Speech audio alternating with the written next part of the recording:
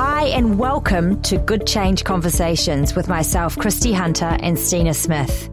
We're here to inspire everyday people to do good things. Good changes come in all shapes and sizes in the form of products, mindsets, routines and more. Each episode, we're going to introduce you to small changes that will help you and the environment. We hope you take away at least one of these and change for the better. In the wise words of Elvis Presley, clean up your own backyard first, and then the world's. Focus on the small changes. Don't try to do everything perfectly, just little bits one step at a time.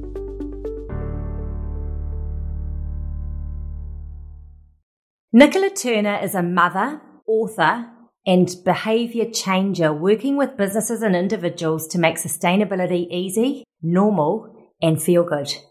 Nick's fascination with human behaviour and consumption began after a successful 15-year career in the global world of fast-moving consumer goods.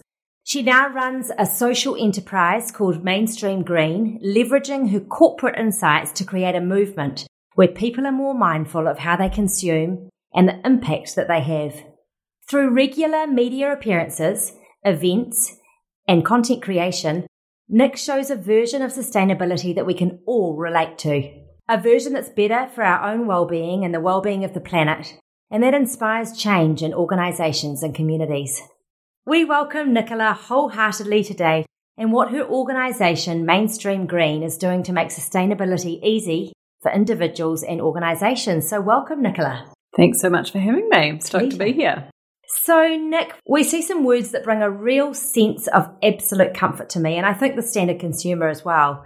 It says, and I quote, Mainstream Green, making sustainability easy, normal, and feel good.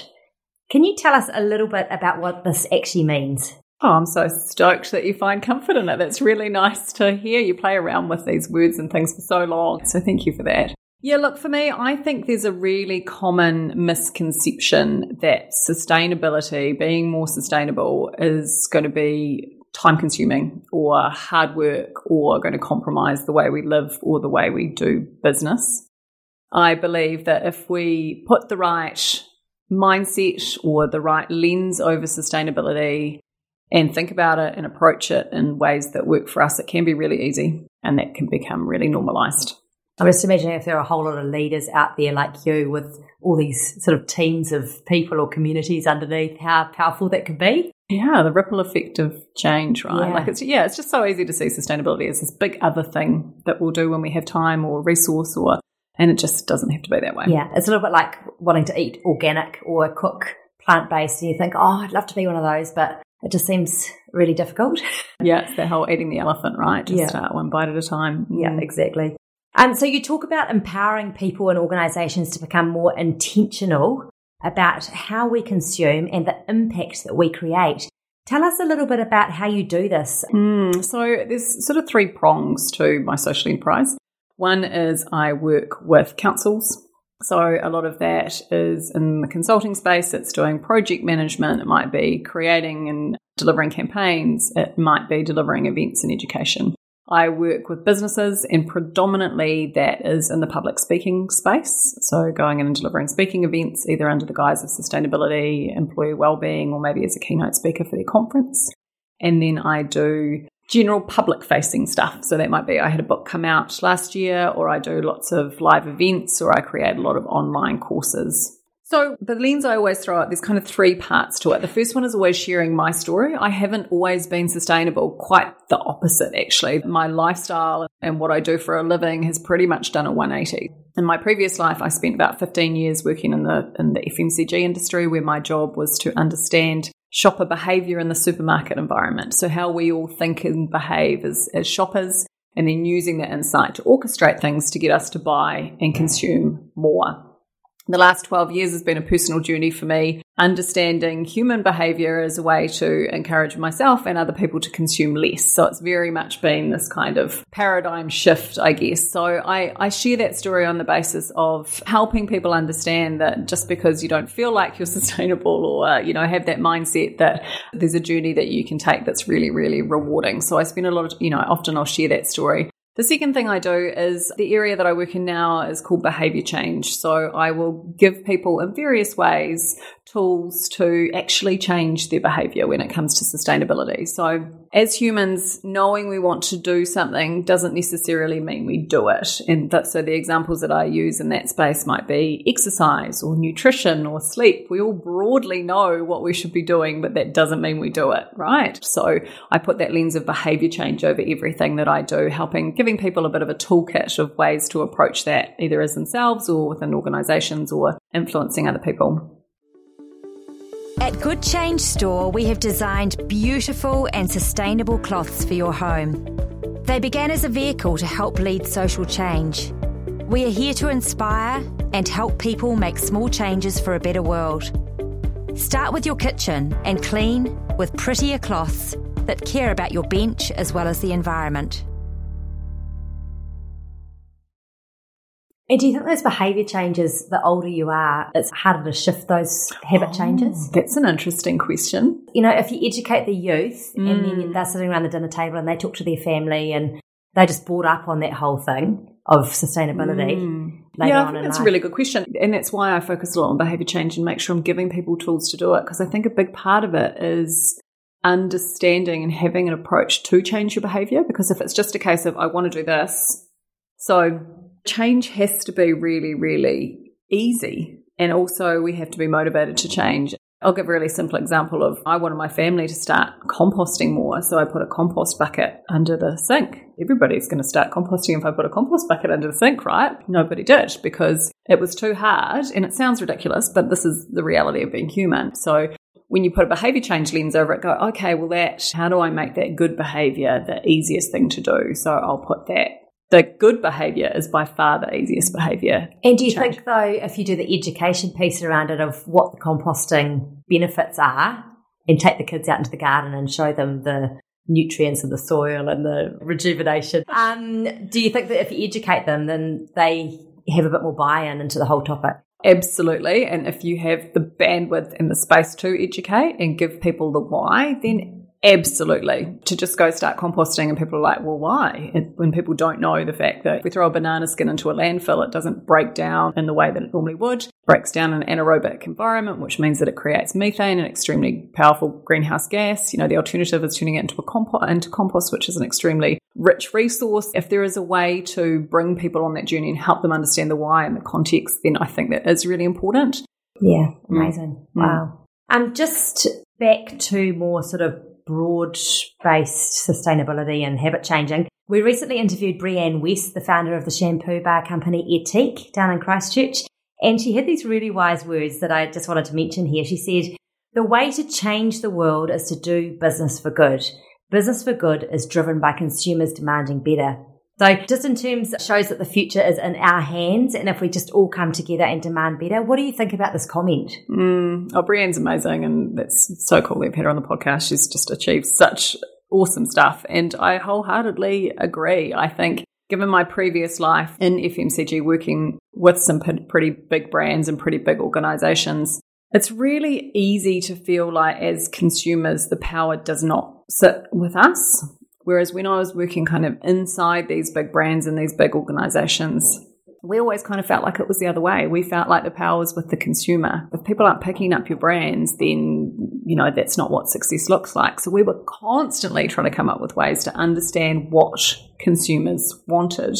And you guys will know, being in the business that you're in and even in the business I'm in as a service provider, feedback from our customers and our clients in terms of what they really like about what we do or the products that we sell changed is one of the most valuable things we can have. So putting sort of a consumer hat on as consumers or customers or whatever we do have so much power. And the challenge is, how do we voice that? I really encourage all of us to get better at communicating with brands and with companies. And I'm not just talking about what they should do better, but also celebrating what they do well. It's actually messaging them on social media pages or sending them an email. Likewise, if they're doing something that you really love, having that conversation as well, either in the virtual world or in real life if you're going into a store or dealing directly with that brand or product. Even though, you know, you might be one person if they are starting to see a trend, if there are more and more of their customers or followers reaching out and saying the same things, then they will. So you've created a really great initiative, and it's almost a topic for another whole podcast. So we'll just touch on it briefly. And it's around setting up hot composting bins. Can you tell us a little bit about this?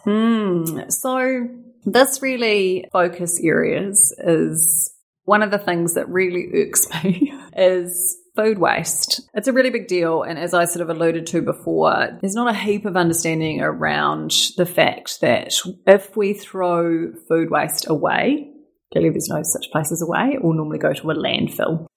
And a landfill is this weird anaerobic environment where everything's pushed down really tightly and not a lot of air gets in there, and so things don't break down the way. But then there's also the fact that a lot of the food that is going to waste is edible food.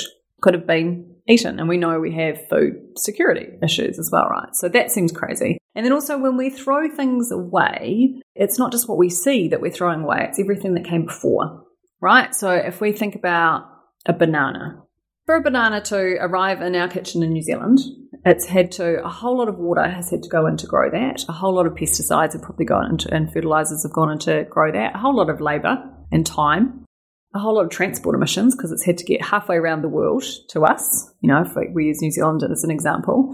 There's all of that embedded impact in that banana before it even arrives at our house. Then we buy a bunch of 3 bananas, and arguably one of those bananas goes in the rubbish bin. So all of that, there's so much. Good Change EcoCloths are fully compostable in your home garden after 6 to 9 months of use. They are lint and streak free, have the absorbency of 15 paper towels, and most importantly, don't smell. Available from your local supermarket or online at www.goodchangestore.com. Help support good changes in New Zealand homes with Good Change EcoCloths. A lot of the increasing food prices actually makes the whole case a whole lot worse. Absolutely. And there's a really amazing organisation. There's a few of them across the globe, and we have one in New Zealand, and there's a UK version called Love Food, Hate Waste. They've got lots of amazing statistics around food waste, and I think it was 500, on average, New Zealand households throw away $563, I think it is, worth of edible food every year. Those statistics are a little bit old, and as you say, the price of food now, it just seems crazy, right? That we're throwing away all of this value, but often in a hole in the ground in a way that creates a significant emissions footprint. So one of the most powerful things we can do when it comes to food waste is just to reduce the amount of food that we waste. And there's lots of ways we can do that. And Love Food, Hate Waste is a great place for inspiration, but it can be just buying better, shopping to a list. It's using up the food that we have more. Some of the most commonly wasted items are things like bread. The really simple things like getting better at using our leftovers in our house. One night a week is a leftover night. It's normally pizza. And so how do we get better at using the food that we have? But then underneath that is we're always going to have some element of food waste, or it's probably better to call it food scraps. There's always going to be some element of food scraps. So composting, worm farming, all of those choices are obviously the best thing we can do, and then turn it into a resource to grow more food. So I see composting as just such a powerful thing to be able to do. One, to obviously reduce that food waste going to landfill, but also to create a resource that we can then grow really healthy kai in on a localized level. So I would love to see, my vision for New Zealand is to see localised composting hubs all over the country where people can drop off their compost. It can be turned into a resource and grow more healthy food. My way of doing that is getting a hot composting hub set up at my children's primary school. So we got some funding. That funding was through the Ministry for the Environment Sustainability funding, got some funding for these amazing hot compost bins. Compost bins of a design and scale that there'll be so much microbial activity in the compost piles that they can get up to a really hot temperature, normally somewhere between that 50 and 60 degrees. And so they break down everything in a really fast way. So we've got the bins and the schools composting all their food scraps, but then I'm working on, well, how do we get more community? A really interesting challenge from a behaviour change point of view, because there's so many wins from composting, but it's quite a hard behaviour to get people. I was just thinking that, yeah. You've got to get the buy-in from every individual there's got to be somebody that leads it in a school, for example, and just drives that whole change. Do you go through Enviro schools as a passage? Yeah, and they do a lot in composting space as well, which is really, really cool. For the one that we're doing at our school, we're not working with Enviro schools, but they do a lot of fabulous work in this space, and they're really active in our region. So, yeah. Very inspiring. So you've talked about in the past applying a lens of behaviour change to make it as easy as possible to get involved. How do you do this? Yeah, so in regard to the composting initiative, so the aim obviously being to get these bins have massive capacity, so they can cope with lots and lots of waste. So our aim is to go, how do we get as many households within the local community? We are doing a few pilots. One is that there's drop-off bins at the school gate. So they're right at the school gate. There's 2 bins there. One is a drop-off bin for your food scraps, and one is a bin full of shredded carbon, because you need a mixture of carbon in with your compost. People come in, they're right at the gate, so that you don't have to come all the way into school, or the kids can just get dropped off in the car if that's the way they're coming to school, and throw them in the bin and then grab a handful of carbon and throw it on top. The bin's beautiful, so that was a big part of it as well. So we had some old shabby wheelie bins lying around school, and I'm working on getting them designed up in a way that they're really beautiful and attractive and they stand out so that people are drawn to them. So when I think about behaviour change, there's a few different kind of frameworks I use, but one that's really easy to think about is this concept of friction and fuel. So when we're thinking about asking people to change their behaviour, in this instance composting, how do we reduce friction or how do we increase fuel? So reducing friction is all about making the change as easy as possible. Increasing fuel is all about how do we make the change as attractive or feel as good as possible. Right, so if I apply that lens over this composting initiative, we want as many people as possible within the local community to start bringing their compost. Okay, cool. How do we reduce friction in terms of how do we make that as easy as possible? If they're bringing their compost, what's going to be the easiest way to bring it and drop it off? So the drop-off point is not in the middle of the school next to the compost bins. It's right by the gate. When we first started looking at it, we're like, maybe we have a drop-off day, like it's Wednesday for compost drop-off day. No, that's going to make it too hard to remember, right? So actually we need to have it every day. We need to make the bins really easy to open. And we don't want the bins to be stinky because then people aren't going to want to do it. And then also I'm trialling having this hub at my house as well, because again, that makes it really easy for my neighbours. So it's all about kind of going, what are the possible barriers or what are the possible points of friction that could stop people doing this, and how do we overcome them? Good Change bamboo reusable towels. The perfect alternative to a single-use paper towel or the blue synthetic rolls that stay on the planet forever. Use, wash and reuse up to 85 times, then compost them in your home and send them back to nature. Available from your local supermarket or online at www.goodchangestore.com. Help support good changes in New Zealand homes with Good Change bamboo towels. Lovely, amazing information there. If you come across a principal in a school that just you can't get the buy-in from that principal, do you sort of go through other avenues to hunt for the person that's going to become your advocate, or how does that work? For me, it's also understanding what does motivate people. So maybe a compost bin doesn't motivate the principal, but maybe being the first school in the region to have this community composting hub that we can get in the local paper, maybe that's what drives them, right? So for me, my aim, if I'm trying to get people on a journey of change, is to understand what their why, what motivates them, which is that fuel part, right? What's going to make change feel good for them? What's going to motivate them? What's going to make this attractive for them? How do I wrap that lens of fuel over it? I'm all about going where the energy is, and if the energy is not there or I can't find it, then I'll go somewhere else for sure. But that's often what I'll try to do, coming back to that principle of frictional fuel. So inspired. I need to get you into our local school too. But also that principle of friction fuel is the same in everything, right? Even in what you guys are doing and providing a product. It's all about how do you make it as easy as possible for people to switch to a better choice. Yeah, ours is all about habit changing as well. So, on a more personal note, what are the things that you do personally at home to be more sustainable? Yeah, so my journey of change, how we've kind of gone on that journey in our household, is to really question every aspect of our consumption. Because when you really sort of boil it down, how and what we consume, the clothes we wear or the food we eat or the electricity we use or the way we get around or the manufacturing that goes into the things that we buy or the waste that we create, how and what we consume is our impact on the world around us. And then going, wherever we are, how do we do a little bit better?